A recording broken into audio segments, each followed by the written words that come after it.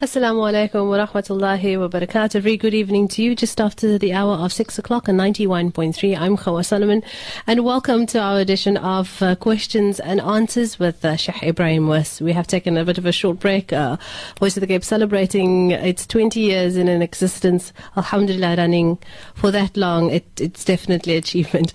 I'm Hoosain, and as I will be taking you through with my guest right up until 7 o'clock, please do SMS us your questions for a detailed answer on Questions and Answers on 47913. That's our SMS line, 47913. We are receiving questions via fax, so if you wish, you may send it to on 021 4477471. Like our Facebook page, if you're listening to us across the lands and over the seas, that is the Voice of the Cape, and post your questions on there, and I'm sure Zarina will just update it and print it out for us so we can deal with it in this edition of Q&A. Assalamu alaikum to you, Sheikh, and shukran once again for availing yourself. Wa alaikum salam wa rahmatullahi wa barakatuh, and a hearty welcome and salams to all the listeners of the Voice of the Cape as well. So let's start with our questions, because we've got quite a few to do with regards to the backlog of the break that we had. Assalamu alaikum, Sheikh. Is it necessary to wait till the khutbah is finished on the radio on a Friday for Jummah, I guess, before you can make your dhuhr salah? Bismillah ar-Rahman ar-Rahim. Alhamdulillah wa salatu wa salamu ala Rasulillah wa ala alihi wa sahbihi ajma'in. There are basically two scenarios here that one can speak about. The one is that a person who is not obliged to perform Jumu'ah due to a temporary impediment or a temporary problem, such as a person that is sick, such a person will wait for a while and not immediately make Salatul Dhuhr when the waqt of Dhuhr is in, because he or she will wait to such a time where they are sure they won't be able to make it to Jumu'ah. Because remember, Jumu'ah is fard, obviously, upon a male person if he is well and he is not sick and is not on travel. So if he is sick and he's got, for example, in his mind the possibility that he may recover before the end of Jumu'ah, then for him it is necessary to delay the Dhuhr Salah up until the time when he is sure he will not be able to make it for Jumu'ah. In that case, he then performs his Dhuhr Salah. As for a person who naturally does not go, or it's not compulsory for them to go to Jumu'ah, and here the woman is included in this category, because we know it is not fard or compulsory for her to go, although if she does go to Jumu'ah, then obviously that Jumu'ah will be accepted from her and she doesn't have to make Dhuhr in place of the Jumu'ah and so on. So if she does go, there's no problem. But if she does not go, then of course she's at liberty to do that, because it's not compulsory for her. And in her case, it is not actually sunnah for her to wait. The best for her is to make a dhuhr salah the moment that the waqt of dhuhr is in. And so she does not have to wait for the radio or the close by masjid to come out or anything like that. The moment the waqt of dhuhr has arrived, she makes her salatul dhuhr, and she does not necessarily have to wait. And of course, I think the question revolves around now that we have radios in our home, so we can actually hear when the Jumu'ah is finished. Obviously, before we didn't have radios, so people didn't have that particular liberty to know when the Jumu'ah is out or not, if they are not living close by where a masjid is. So there's no ruling regarding that you have to attach yourself to a Jumu'ah and stuff, especially if you are a person that you know that you don't go to Jumu'ah, or like a woman and people that the Jumu'ah is not fard for them. For them, they make Dhuhr Salah at the time when Dhuhr comes in, and not necessarily wait until the khutbah or the masjid is out. Okay, shukran, Sheikh. The SMS line is open on 47913. Salam, great program. What can a person do, married for 25 years, don't have married problem, and he's not an outgoing person? We're also together, but I feel so insecure when and that's where the question stops. I don't know if Sheikh is able to make sense of that, and I think if the person would like to just elaborate again, they may resend the questions, but any comments on that, Sheikh? Yeah, I think largely the question is clear. I think the last part is perhaps that this person feels insecure when her husband goes out. If he does go out. Maybe he doesn't go out that much, but when he does go out, she feels a bit insecure. I make out that could be a possible end to that question. But I think in this case, I mean, you started your question by saying that you don't have marital problems and everything is great and your husband is not an outgoing person and so on. I think those things that you've mentioned now is something to be thankful for. I mean, alhamdulillah, you don't have issues. And very often, it is actually shaitan sometimes trying to put in your mind things that are maybe not there. Because now since there's nothing wrong, he's going to try to look for things that are wrong. And perhaps this is what I want to tell you, that the insecurity that you are feeling, especially if you know your husband, it's been 25 years, you can trust him, that if he goes out, nothing will happen that is untoward and so on. You should remove the insecurity from your mind, because that is basically shaitan that is whispering in your ears, and we call it waswasa. Waswasa is the whisperings of shaitan. And we know this is one of his duties. I mean, there's in the Quran, Allah speaks about this in Surah Al-Baqarah, that one of the functions of shaitan, which he is very pleased with, is يُفَرِّقُونَ بَيْنَ الْمَرْءِ وَزَوْجِهِ. He is someone, he and his clan, they will always try to bring disputes and bring differences between a person and his spouse. Especially if everything is nice and everything is fine, they will look for things in order to cause. So I think this is possibly what is happening here, because you yourself say you've got no marital problems and you together most of the time with your husband. It's just those few times that he does go out that you feel a bit insecure. I think you should remove that insecurities from your mind and not entertain this kind of thought. And if it still persists quite badly, then you seek refuge from shaitan. I think that is the best advice I can give. You say, A'udhu billahi minash shaitanir rajim, if those thoughts come into your mind, and recite the 3 quls. The quls is there to help us with these kinds of situations. Especially Qul A'udhu bi Rabbil Falaq, for example. It speaks about وَمِن شَرِّ حَاسِدٍ إِذَا حَسَدْ وَمِن شَرِّ النَّفَّاثَاتِ. And the naffathat here refers to the shaitan that tries to blow, and that tries to cause issues for you and unsuspected things that is not really there. So I think this is how you should deal with this. Take it as a sort of whispering of shaitan. Seek Allah's refuge. Recite the 3 quls. And also Ayatul Kursi is very good. Recite Ayatul Kursi and ask Allah Ta'ala to remove all these things from your mind. And Allah must keep you happy as you are and keep your marriage intact the way that it is, and remain the trust that is there between you and your husband, that should grow and that should strengthen for the next 25 years also, inshallah. And I'm sure that will be the case if Allah wills. I mean, all the best to that couple as well. Let's just take a short break and we'll come back with more of your questions on 47913. My radio station, your radio station, our radio station, the voice of the Cape. Assalamu alaikum wa rahmatullahi wa barakatuh. Very good evening to you. Shukran so much for everybody who's patiently awaiting their answer on this edition of Questions and Answers. With me is Sheikh Ebrahim Moos answering your questions on 47913. Also via fax on 021-4477-271. And for all those that would like to send it through our Facebook page, it's called The Voice of the Cape. So let's continue with our SMS question. Sheikh, Assalamu alaikum. Married to a foreigner, his belief is should he die, his body goes over. Please advise. I think the question alludes to the fact that the person, if he dies, he wants to be buried amongst his own family or his country of origin. This is not necessarily something that should be made an issue about. Generally speaking, a person should be buried where he dies. Right? This is the best. Wherever a person dies, that is where he should be buried. Okay. There's actually a hadith like this where the Prophet ﷺ says, "Tudfanu al-ajsadu haythu tafidu al-arwah," that the bodies will be buried there where the souls have left the bodies, at that place where the souls have left the bodies. And that's why we find people go on Hajj and Umrah and so on, they are buried there, they are not brought back and so on. And we also find during the Battle of Uhud, for example, when there were so many of the companions martyred on the battlefield, we find that they were all buried right there on the Battle of Uhud, on the grounds of Uhud. They were not actually transported to Jannatul Baqi'.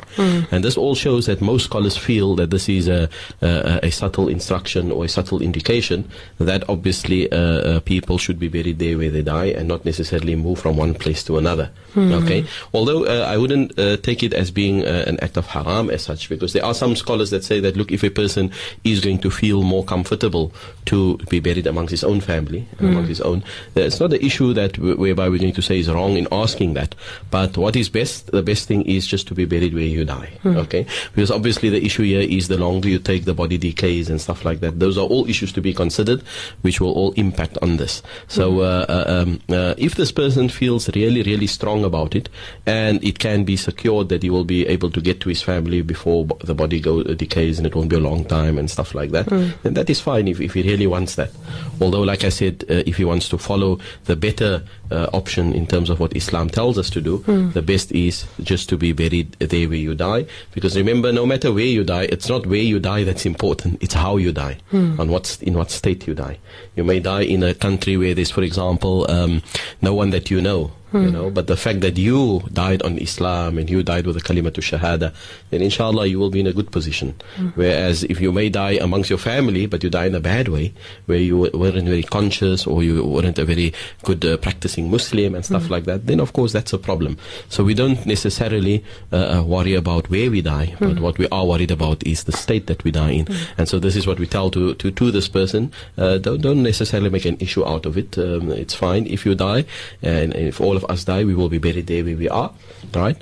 And that is actually what the Prophet ﷺ, like I said, himself did with the people that were killed on the Battle of Uhud. Because, I mean, one can argue in that line that, I mean, Jannatul Baqi', which is in Medina, is not very far from there. You know, it's not like it's in another country, for example. And we know the status of Jannatul Baqi', you know, being the highest burial ground in the world that has a special status. But yet the Prophet ﷺ did not transport them from where they were killed on the Battle of Uhud to Jannatul Baqi'. He buried them right there where they were. And this is an indication that this is the better thing to do, inshallah. Inshallah, Sheikh. Although we understand, things that is transpired through hadith and that which we should better practice, often there is still that argument, but it's not a must for me to do this. And would it be I know this is not within the question, but it's with regards to it. What if people put it in their will about like where they want to die? Should one respect that? Yeah, if it is like I said, if it is viable, and it's not going to be problematic in terms of the body decaying and taking a long time to be there, and then of course it's no problem to fulfill the wishes of the mayyit. Okay. Like I said, it's not an issue. Either way, it's not an issue. Okay.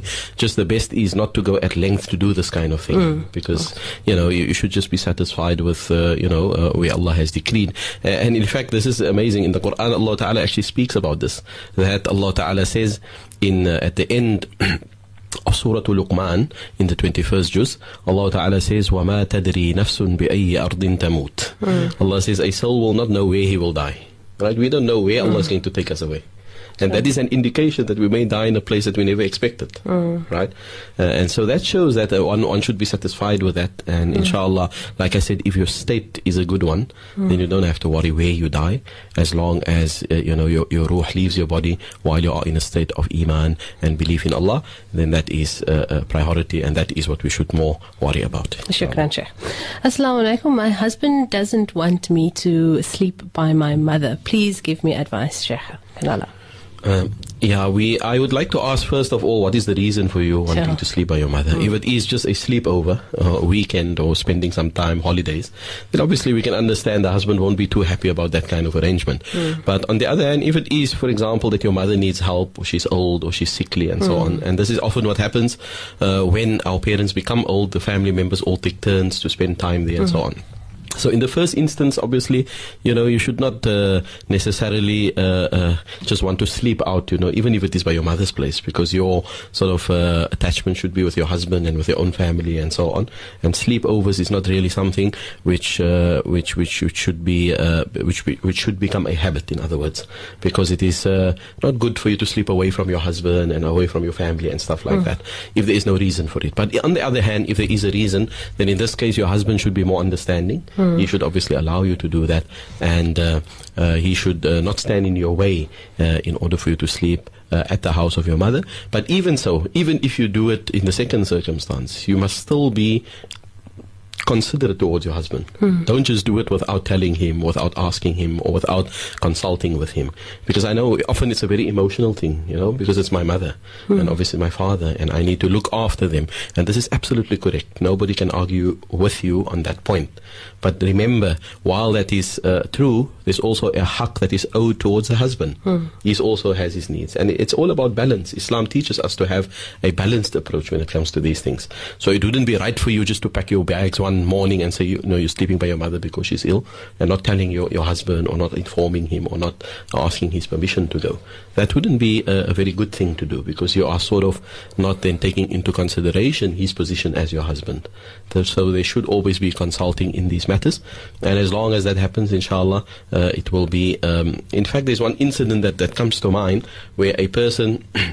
actually asked, this woman came to the Prophet ﷺ and asked about an issue similar to this, that her father was ill and so on, and she wanted to visit her father. And then obviously she also felt very strong that whether her husband is going to say yes or no, it doesn't matter. She needs to visit her father. And the Prophet ﷺ actually told her exactly what I said now. Rather consult with your husband, and have patience with him, because he's also got a haqq over you. Although your father's got a haqq over you, he also has a haqq over you. And eventually, obviously, she followed the advice of the Prophet ﷺ, consulting with her husband and so on. And the Nabi ﷺ commented on that at a later stage, saying that Allah Ta'ala had forgiven her sins because of the way that she interacted with her husband and respected her husband in this difficult situation. So what we are saying is that the husband should be understanding. He should also know that if it is sickness and if it is dire, the situation, that he should also be accommodating and allow the wife to go spend some time with the parents and so on. From the wife's side, on the other hand, she must also not speak over the head of the husband or disregard his position as being her husband. There should be that mutual kind of respect for each other and understanding for the situation at hand. Shukran, Sheikh. Time has run up on us, and our second segment, let's continue with your questions after the short break. Stay with us.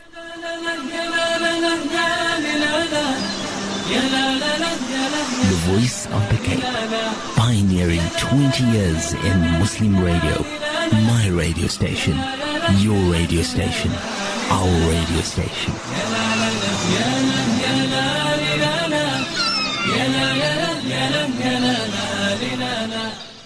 Assalamu alaikum wa rahmatullahi wa barakatuh. Welcome back. With me is Sheikh Ebrahim Moos answering your questions in this questions and answer forum. Please do SMS us your questions for a detailed answer on 47913. Salam Sheikh, my husband's ex-wife who walked out of their marriage has now developed feelings for my husband of 5 years. We got married a year ago after she walked out, in which she had the opportunity to come back. This is putting major tension on our relationship, as she is also denying him his daughter. He pays maintenance, but he gets threatened with the police if he has the child for too long. She refused to be the second wife and asked him to give me a talaq. Sheikh. Yeah, there's a number of issues obviously in this one question, and I'll just start with the last segment first, the last part first, and that is the first wife asking the husband to divorce the second wife. That in itself is something which is very wrong. One wife should never request from the husband to divorce another wife. But she's now the ex-wife. Well, the way the question is, she's the ex-wife, but it appears that she wants to get back now, obviously, right? Yes, but she doesn't want to be a second wife. Yes, okay. Yes, she doesn't want to be a second wife. So that makes it even worse. That was going to be my point. The point is that if one wife asks the husband to divorce the other wife, let's say he's got two wives at the same time, then that is already something which is very bad. Okay, and there's actually a hadith on this where the Prophet ﷺ had said that any woman, أيما امرأة سألت زوجها الطلاق من غير ما بأس فحرام عليها رائحة الجنة. And it's a very strong worded hadith where the Prophet ﷺ said that whenever a woman asks her husband to divorce his other wife without any due reason, there's no justification for that, then this woman will not even smell the fragrance of Jannah. And look at the words here. She won't even smell the fragrance of Jannah, meaning not only won't she enter the Jannah, but she will be so far away. And it is said that the fragrance of Jannah can be smelled 500 years in distance, and she won't even get that. It means it's a bad thing if someone tries to come in between a husband and his wife. even if it be from the other wife. It's a very bad thing to want to break up people, right? And that is why as counselors, as imams, that is always something that we never try to do. We never try to come in between people and to break them up. We try as much to reconcile and to bring them back together, okay? So the point now is, if this is the case for a wife asking the husband to divorce the other wife, what's still about a strange woman coming to say, I want you to divorce your wife and marry me, for example? That makes it even much worse, okay? And that is the point that I wanted to make. And of course, he needs to know exactly, what is happening here, and he needs to know where he wants to be and know his priorities and so on and so forth. Of course, if he wants to marry her again, he's at liberty to do that. But then she will have to be satisfied to be another wife alongside the other wife. And if he can afford it, and he is he has the ability to do that. And of course, here we have to first ask him also, how do you feel about it? Maybe he doesn't even have feelings for her anymore since she walked out and stuff like that. Okay, so he will have to consider how he feels about it and whether he will be able to deal with that situation. And if not, if there's no feelings and he doesn't feel he wants to get married to her again, then he should plainly tell her, look, that is out of the question, and it's very inappropriate for you to ask me to divorce my wife that I have now. That is something which is obviously not acceptable. And with regards to her using the daughter as a blackmail or trying to keep the daughter away in order to twist his arm and stuff like that, that is yet another wrong that she is doing, because obviously the daughter is his daughter and she cannot deny him his rights of seeing his own child. Okay, and she should never use the child as a means to get to a husband. I mean, that's a very sad situation where you will go so far that you will even bar your own child from seeing her own father because of your own agenda that you have. I mean, that is a very, very wrong way of thinking. So he should obviously look into that matter as well and convince her that, look, I do pay maintenance. It's not that I don't care for her, and obviously I need to spend time with her, and I've got all the right to do so. And so this person who's doing all of this, she must be rethinking herself very, very carefully before she proceed in the way that she is doing, and not continue in this manner, wanting to ask a divorce for the husband to divorce his actual wife, etc. These are things that are obviously not acceptable as far as Islamic law is concerned. Shukran. The next question, Sheikh Salam. Someone who reads the Quran every day, who even teaches the Quran every day, is asking my husband to end our marriage and remarry her. I don't know if it's connected to the... I hope not. But it's exactly the same question. Yes. And what makes it worse here, it seems that the woman who's asking the man to divorce his wife, it appears that she herself is a teacher of Quran. And that makes it obviously tantamount and much worse, because she should know better, that you don't ask somebody to obviously divorce his own wife in order to marry you. I mean, that is like sheer desperation, which you should never lower yourself to those standards, okay? And of course, the husband here, he must be able to recognize the danger of this. And I think what could possibly, and what often happens in these situations, is the fact that the woman, or the man rather, he may be mesmerized with the fact that she's a teacher of Quran, and maybe she's very pious and stuff. But what I will say is, if this is what she's doing, then he must recognize her to be shaitan in human flesh, She's not really a good teacher of Quran if this is what she's asking somebody to do. And he should be on his guard, and he should be careful, and not fall for that kind of thing, even if she's teaching people Quran. Like I said, it's very bad if someone comes and he wants to break up, or she wants to break up a marriage between a husband and a wife. So the husband, obviously, he has to be very careful, and he must consider everything and get a better solution, to the situation, and tell this woman outright. And hopefully he sees through her, and he recognizes the danger, and he can actually tell her, look, I'm not interested, I am happily married. Or the other thing that I want to mention is, if there is possibly issues between you and your wife, then obviously what this will mean is, if you don't resolve those issues, then you will also become weak in looking at other kind of options like this. So another woman comes along and say, divorce your wife, I will marry you. So you will maybe fall for it, because you did not yet think seriously of resolving your own issues. So that is important. If there are issues between you and your wife, or if the wife is asking the question there, so if she has got the issue with the husband, then she must try to resolve the issue and work hard to get it sorted out, and not give him any reason also to be looking elsewhere. Okay, and that is possibly what can be happening here, that he may even be frustrated because the wife doesn't want to give in, or she does not want to allow him to reconcile or to sort out the issues. And that, I'm not saying it is, it's a possibility, and that is why He may find it attractive if someone else comes along, especially if she's a Quran teacher and she appears to be a very pious woman. He may fall for that, okay, because there are issues that is leading him to actually want to follow that particular route. So it's important that you iron out your own differences and your own issues and recognize that this is a dangerous thing that is happening where someone else is coming in between the two of you, trying to split you up, and it should not be entertained. Shukran, Sheikh.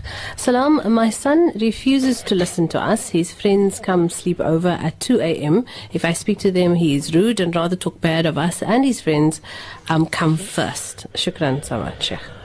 Yeah, this is unfortunately a common thing. It shouldn't be, but it is. Where parents have become somewhat very weak, towards their own children. And it seems that they feel intimidated by the children, or they feel that the children can speak to them the way they want, and they don't have the right to say anything. I always say this, and I've said it many times before, that a parent should play his or her role as a parent, and the child will remain the child. Right? No matter if he's a teenager, no matter if they're grown up, no matter if they are little, if they still live under your roof and in your home, then they are the children and you are the father or the mother and the parent, right? So you need to put your foot down, and you need to make sure that whatever the child does that is wrong, you will treat it with contempt, and there will be consequences to the actions. Okay, there's often we scold, or often we want to change them and so on, but there's no consequences. We just allow them to carry on. And if we just allow them to carry on, then obviously, yes, that will go from bad to worse, because they know they can get away with whatever, right? So there's no such thing as being nice parents. I mean, some parents, they want to be nice around their kids, and allow them and, leave them, it's fine. And this often happens at the earlier stage, maybe at the stage where they are teenagers. They want to go out, let them enjoy themselves, not putting any parameters on there. So obviously that is going to lead from bad to worse, and we need to be careful of that. And sometimes the saying is true that says, you need to be cruel to be kind. And so you need to show that you are the parent and you will not tolerate this kind of thing. And obviously in this case, husband and wife, they must support each other on this as well. Because this is also a problem. Sometimes the mother may want to follow this route, but the father is too lenient. Or the father wants to follow this route and the mother wants to give in all the time. I mean, these are issues where mother and father, I mean, this is not something which I think the two parents should be disagreeing about. Okay, the child is coming in at 2 o'clock in the morning, for example, wanting friends to sleep over and stuff. And these are things which, if we don't put a stop to it, it will lead to other things as well. I mean, this has been proven many times over. So the parents, I think, you need to step up to the plate. Allah has given you that responsibility. And yes, it's going to seem sometimes that you are a bit harsh, when you take certain... I mean, I know our friends of mine, let's say, when I was growing up, that their parents were so strict that if they had to come in 15 minutes late, from the time that they were supposed to come in, they would simply sleep outside, they won't allow them to come in. Now, we may think that is a bit cruel, how can you let the child sleep outside? But I think what that instilled in all of us was the fact that we have parents that we need to respect, parents that we need to, listen to what they instruct us to do. And I think that is lost today, where parents don't put out that kind of parameters. They don't really treat the children like children anymore. Children are treated like adults, and they are allowed to just carry on. And this is unfortunately which leads to this kind of situation, that now something goes like really bad and you don't know why. Okay, so inshallah we hope and we make dua for you. It is challenging. We are living in a different zaman, in a different time altogether. There's lots of influences out there, so we do recognize being a parent is not that easy. But at the same time, there's basic rules that we follow, and we put our trust in Allah. We try our best to rear our children in a way that will be beneficial to them in the long run. Okay, and we make dua for this parent that inshallah it becomes easy for them, and all other parents that are facing the same thing, that Allah Ta'ala allow them to do a good job in raising their kids, inshallah. Ameen. Sheikh, our next question. Salam Imam, got a problem every week. My son asks his wife for money for his kids from a previous marriage. She swears at him. Now he wants to go for a talaq. What can be done? Yeah, the financial situation in any marriage is sometimes the cause for disputes, if there is not clarity on how finances should work or should be operating. And in this case, it's a matter of the husband borrowing money from the wife to support his kids from a previous marriage. Now, first of all, this kids of his, it is his responsibility. he needs to look after them. He needs to give them whatever they need, right? But that does not mean that he must sort of just sponge off his wife that has the money to give. He should obviously look at it as his own responsibility and work hard enough to make sure that he looks after everyone that he's supposed to look after. So the husband, he needs to play his role here as a husband, as a father, and not just take it for granted that if the wife has, why should I go out and do the extra bit? Because obviously this is going to drive her to a point where she's going to become frustrated, which is clearly the case here, because she's beginning to show sort of bad attitudes towards him, because he owes her a lot of money maybe, and he doesn't show any inclination to pay it up and so on. And now, because of this, he wants to now maybe retaliate and show that if this is the case, I will divorce you. Obviously, this is a bad thing. I mean, why would you want to divorce someone who's been helping you all the time? It doesn't make sense. Somebody that helps you, you appreciate what they do. So what I want to say is, for me, first of all, you borrowing continuously money from your wife for this is wrong, right? It's your responsibility to look after your kids. And yes, if your wife wants to help you out of her own, and I'm sure she will still do that. If you have good sort of interaction with her, she won't mind to help you if need be. But don't, become a parasite on her and just expect her to give and expect her that it must be like that. Because it's not. It's your duty. You should look after the kids. And if it means you need to get an extra job and work overtime and work weekends and sell things, whatever, to make ends meet, and that is what you do. And you keep your honor and integrity in place, where you know that you are trying your best to fulfill those needs. Like I said, if it is that you are really and I'm sure this is not the case, otherwise your wife would not be swearing at you. If it's a case where you really cannot, you have been trying, you have been doing everything, then I'm sure your wife will understand and she will help you if she can. But what I read into this question is it's more a fact of you just borrowing money indiscretionately. And not worrying whether she'll pay it back or not. So I think what you should also be doing is try to work out a program with her how you are going to repay her for what she has done for you. Because remember, she's borrowing you the money, so you owe it to her. This is another problem I find in many marriages. Sometimes the husband or the wife, for that matter, they borrow money from each other. But then they just take it for granted. It's just the spouse, we don't need to pay it back. And that is wrong. It's just like any other person. If you borrow money, that becomes a debt which you need to give back. And Allah is not going to look at you favorably if you do not pay those debts back the way that you should. So yeah, I think it's very important that you also consider this. Don't think of talaq now just because you can't get your way anymore. Think of sorting out the issues, right? Try to look after your kids in the way that you ought to. Try to be thankful to your wife that has been helping you all the time, right? And don't treat her now with disrespect because she doesn't want to give you anymore. This is not the way to go. And from the wife's side, of course, we say to her that alhamdulillah, you have been helping him all along. But yes, if he is taking advantage, you've got all the right to put an end to it. But on the other hand, if you know that he is trying his best, but he still just cannot make ends meet, then of course nothing stops you from assisting him still. Because that is a sadaqah that you are doing. It's like a act of goodwill that you are doing towards your husband. If that is the case, then of course your reward lies with Allah, and you should continue doing so. But if that is not the case, you've got all the right to put a stop to it so that he can fulfill his duties the way that he is supposed to. Shukran. Assalamu alaikum. How can Sheikh advise on how to deal with an abusive husband, verbally abusive husband rather? Yeah, it's a very open question. I mean, there's many things that one can say about how to deal and what to do and so on. But I will start by saying what not to do. If your husband is abusive to you, don't respond with a similar kind of thing, right? Don't retaliate and show that you can also be abusive. Because that is where things obviously and almost naturally leads to a very untenable situation where the one is retaliating upon the other. And then they're shouting and swearing and all of that, and the respect goes out of the window. So first thing is, if your husband is abusive, try not to do the same, but still show to him that you won't lower yourself to that standard.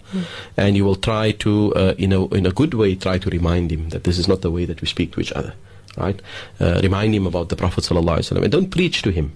I mean, very often people don't like to be preached to. Do it in a subtle way. Send a message on his phone on an SMS, for example, a forwarded message that comes from someone else, to show that how the Prophet ﷺ lived with his wives and how he mentioned that the one that will be the closest to him on the Day of Judgment will be the ones that treated their wives the best. mention these ahadith so that the person can think a little bit, what it will entail for him to treat you well. The ayah of the Quran where Allah Ta'ala says, وَعَاشِرُوهُنَّ بِالْمَعْرُوفِ, live with your wives in dignity, in goodness, in righteousness. They deserve this from you. And similarly, the wife should also treat the husbands in the same way. So inshallah, try to do this and try to sort of continue with your good akhlaq and not show him that you can also be equally bad the way that he is and have the same type of vulgar language. Don't do that. Try to show him that I won't lower myself, but I will keep on doing things in a better way, the best that I can. And I think another thing to perhaps mention here is that why is he abusive? Is it something that is just born with, or that he was always like that, or is it maybe something that is triggering him to become abusive? Now, there may be the two situations. Maybe somebody just always has this bad character, speak bad, and obviously that is a more difficult one to deal with, because now you have to undo that. Maybe all the years he's been like that, which is obviously wrong. We don't condone it, but it's more difficult to sort of get it out of his system. On the other hand, it may be that he's speaking abusively because there's something else bothering him. Okay, he may be irritated, he may be unhappy about something, and you need to obviously look at the causes. Why is there maybe something that is causing him to trigger and become abusive and speak in bad language? Is something maybe that I'm doing wrong, or that the family is doing wrong? Is he maybe not feeling well, and sometimes it could be like our normal circumstances around us. Maybe his work is not that well and all that. So we try to not justify, but we try to understand that it's coming from somewhere. It's not just falling from the sky. It's coming from somewhere. So we try to be a bit more understanding. So that's also, I think, an important point, that we at all times try to put our finger on the pulse to try and ascertain why he is speaking like that, and try to remedy it in the prophetic way, in the Islamic way, in the best way, and that is to show good character and good demeanor towards each other, and making dua for each other. Dua is very powerful. Make dua for him that Allah changes his ways to better ways, and inshallah your duas, if they are sincere enough, will be heard by our Creator, and Allah Ta'ala will make easy for you, inshallah. Alhamdulillah. I'm glad Sheikh was able to explain that completely, because the first thing I'm thinking of is like, are we taking the man's side here and condoning his sort of behavior? But it was so beautifully said, Sheikh, and it resonated to something I heard yesterday. As it's often we look at people as a person. They are individuals, not looking at them as what is in their souls, what is deep enough, what is causing this. Because we, at the end of the day, we need to be caring individuals, not just this structure that needs to do A, B, and Z, but do we have a soul? So that was beautifully said. Shukran for that, absolutely. And I mean, you just reminded me of something else, and that is that all of us, we have our flaws. Yes. No one else don't, no one out there don't have flaws. Yeah. So if we see somebody with a flaw, rather than, putting him further down than what he already is, try to bring him up and try to help him along to get out of that particular situation. And I think that is the caring nature that we should have, that you are alluding to. And may Allah give us all of us that particular quality, inshallah. Amen, inshallah. Shukran, Sheikh. Let's continue with more of your questions after this short break. Stay with us. My radio station, your radio station, our radio station, the voice of the Cape. Assalamu alaikum wa rahmatullahi wa barakatuh. Enjoying the weather today, alhamdulillah, but odd in the month of spring. All signs, Sheikh, I was thinking, and we were chatting about how the weather changes so quickly and so drastically. You don't expect all signs of what the earth is coming to, what the world is coming to, and how we need to remember our death, and that there is always going to be an end to everything. Yeah, absolutely. It's all reminders in subtle ways for all of us, yes. Yes, indeed. Let's continue with your questions as we receive them via SMS as well on 47913. Hi, Salam. Can my daughter of 15 years old, who is married without my permission as a father, not even staying far from me? Shukran, that's it, Sheikh. There is some question to it, but it's very short and sweet. Yeah, no, I think there's a number of things that are wrong in this question. Yeah, two-liner, but because this daughter of yours is very young, first of all. And of course, we're not saying she's too young to get married, but she's very young. And the second thing is without your permission. I mean, that is a major thing. I don't see how that is possible. Because you are the wali of the child, okay? You are the legal guardian of that child. And just bluntly put, the child cannot get married without your permission. Okay, if the child did not get your permission and you did not actually give her off as a father, then the nikah in fact will be null and void. There is no nikah. Okay. So Sheikh saying that the marriage is then not halal. There's no halal marriage, there's no nikah, and the hadith of this is quite clear, and this is the standing point of the majority of scholars. Majority of madhahib say that this hadith is to be taken literally. You don't it's literal. Because in the one riwayah, or one version of the hadith, the Prophet ﷺ says, أَيُّمَا امْرَأَةٍ نَكَحَتْ بِغَيْرِ إِذْنِ وَلِيِّهَا فَنِكَاحُهَا بَاطِلٌ فَنِكَاحُهَا بَاطِلٌ فَنِكَاحُهَا بَاطِلٌ. And you can see the emphasis in this hadith. The Prophet ﷺ says that any woman who gets married without the permission of a legal guardian, that nikah is invalid. And he repeated these words 3 times. In another riwayah, another hadith, the Prophet ﷺ said that لا نكاح إلا بولي. There shall be no nikah if the wali is not there. So obviously there's something major wrong if you were not part of the whole process. The only thing that is possible is that we need to ask you is, did you perhaps forfeit your responsibility as the wali?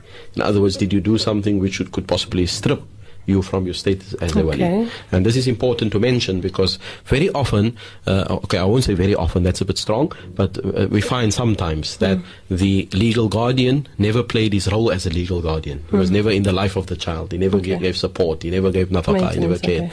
So all of that will impact, obviously. If that is the case, you can't expect just on the wedding day to be the wali. I mean, that is not, it doesn't work as easy as that. There we need to scrutinize the situation and see, is there maybe another wali in line, and so on and so forth. So of course, while saying that you've got a very important position, it's a position that you need to honor, it's one that you need to maintain, it's one that you need to obviously deserve to be called a wali, and that is what the Sharia expects from you. And that is why some of the versions of this hadith would actually indicate that the wali must be adl, he must be a just and fair and upright person. Somebody that knows his right from wrong, that knows his responsibilities and duties. Because it's not, for me, I see often it's almost like the wali status is almost like a ceremonial thing, on the day of nikah, so that you can say, I give my daughter off, or I made you wakil, and so on. But for me, it's a major responsibility. It's not only a ceremonial thing.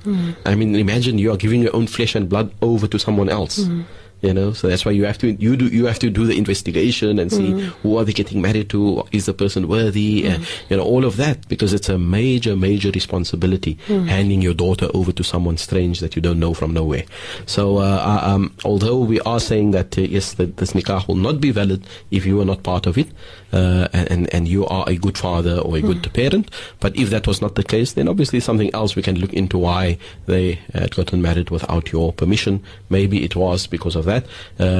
You can, if you wanted to, send in some more details if if there is more details needed, but that is sort of the outline of this question and how we respond to it. Because basically his daughter would be living in sin if it is that he had fulfilled his obligation as a father in every sense. But if that might not be the case, it then needs to be investigated. Absolutely, and that is why we advise our young, brothers and sisters, daughters and sons, don't just run away and elope and get married. It's not the proper thing to do. You don't want to. I always say you don't want to start your married life having not the blessings. Not having the blessings of your parents, not having the blessings of those who are the dearest to you and the most beloved to you. You want to start your married life at least with their du'as, with their blessings, with their joy and their happiness. And I think there's nothing more beautiful when you actually enter into marriage having the blessings of all those people with you, because you are going to need it. I mean, we all know when you get married, there's a lot of adjustments, there's a lot of things that happen, there's so many considerations, and it's always, I think, the idea of getting married is always a nice thing. But when you actually get married, now you realize there's so many things that I didn't think of. I didn't know it was this, I didn't know to expect that. But I think what happens often is that at least our du'as of our parents and our grandparents and the uncles and aunts, that is what gets us through. The barakah of their du'as at least allows us to survive in the marriage and to realize what is our responsibilities and so on and so forth. So that is our advice, general advice. Don't overlook your parents. They are important in your lives. And if you get married, they are the first point of consultation and the first point of departure for a happy marriage and a successful marriage, inshallah. Inshallah, shukran, Sheikh. Salam, please advise, my husband gave me a talaq. In my iddah period, we were romantically involved. We thought we could get back together, but it did not work out. Does he have to give me a second talaq, or do I continue with my iddah? Shukran.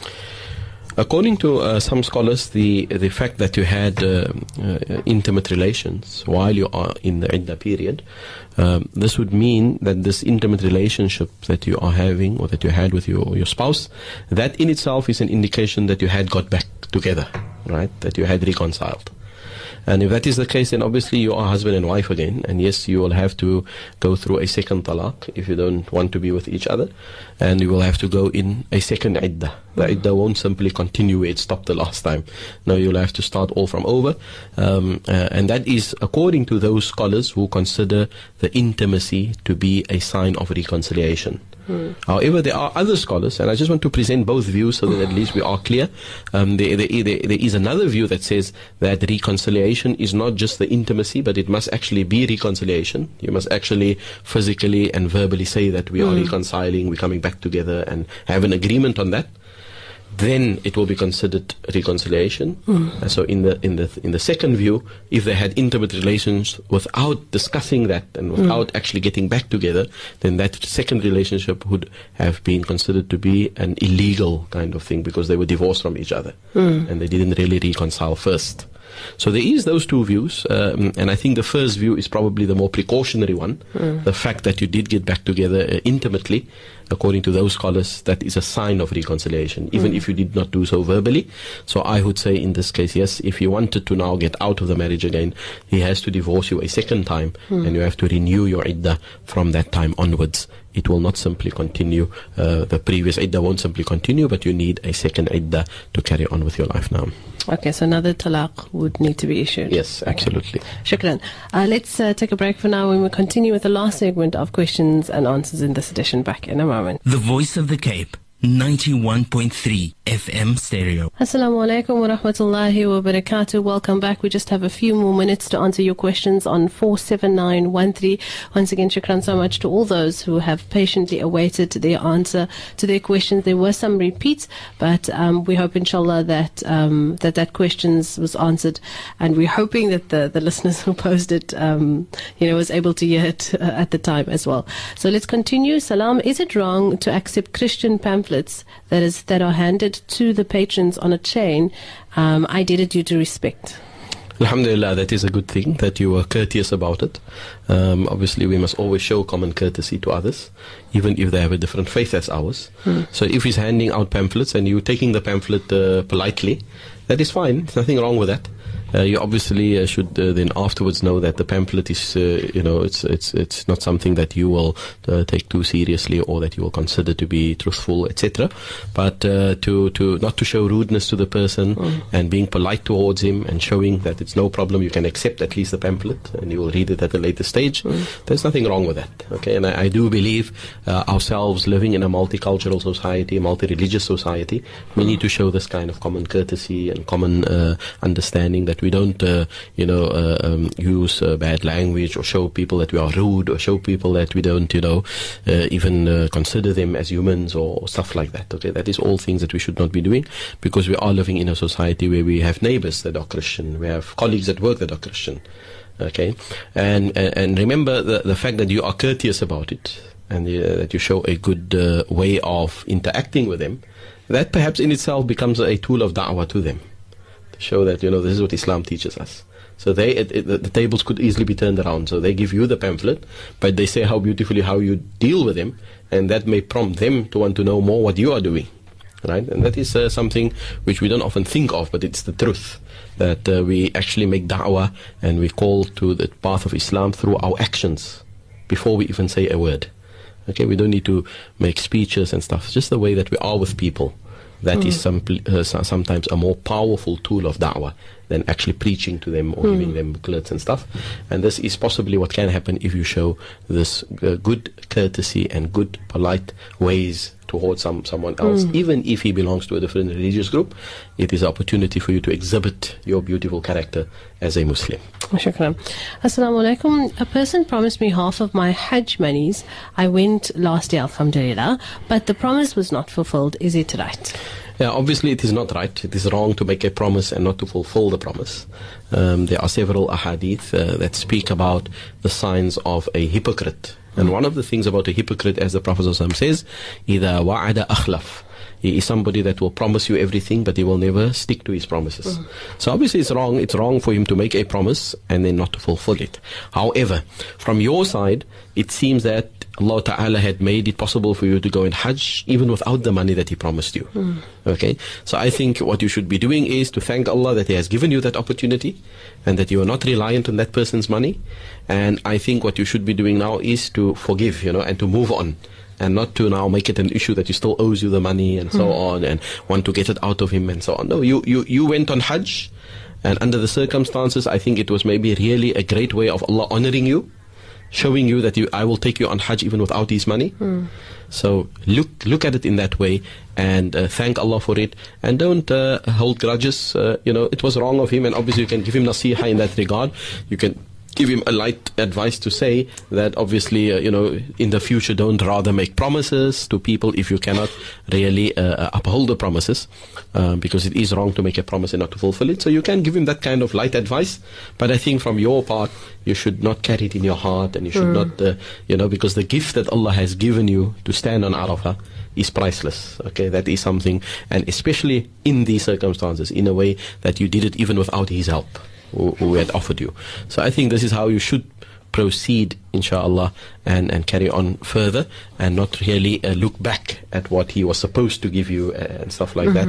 That is actually His loss and not yours. Okay, you had gained much more, but He had actually lost out in being part of that great journey of yours. Alhamdulillah. Shukran so much, Sheikh, for affording us the knowledge and the necessary guidance in this part of questions and answers.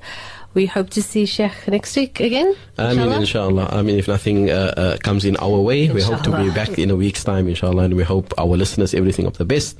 May Allah Ta'ala be with all of us for the next week. Wassalamu alaikum wa rahmatullahi wa barakatuh. Jazakallah khair to Sheikh Ebrahim Moos for conducting the answers of this edition of Questions and Answers, inshallah. Stay with us for next week between 6 and 7, same time, as we will be back with you answering your questions on 47913. Again, shukran for all those that are patient during the wait of the answers. From myself, Hoosain, be safe wherever you are. Wassalamu alaikum wa rahmatullahi wa barakatuh, and a very good evening.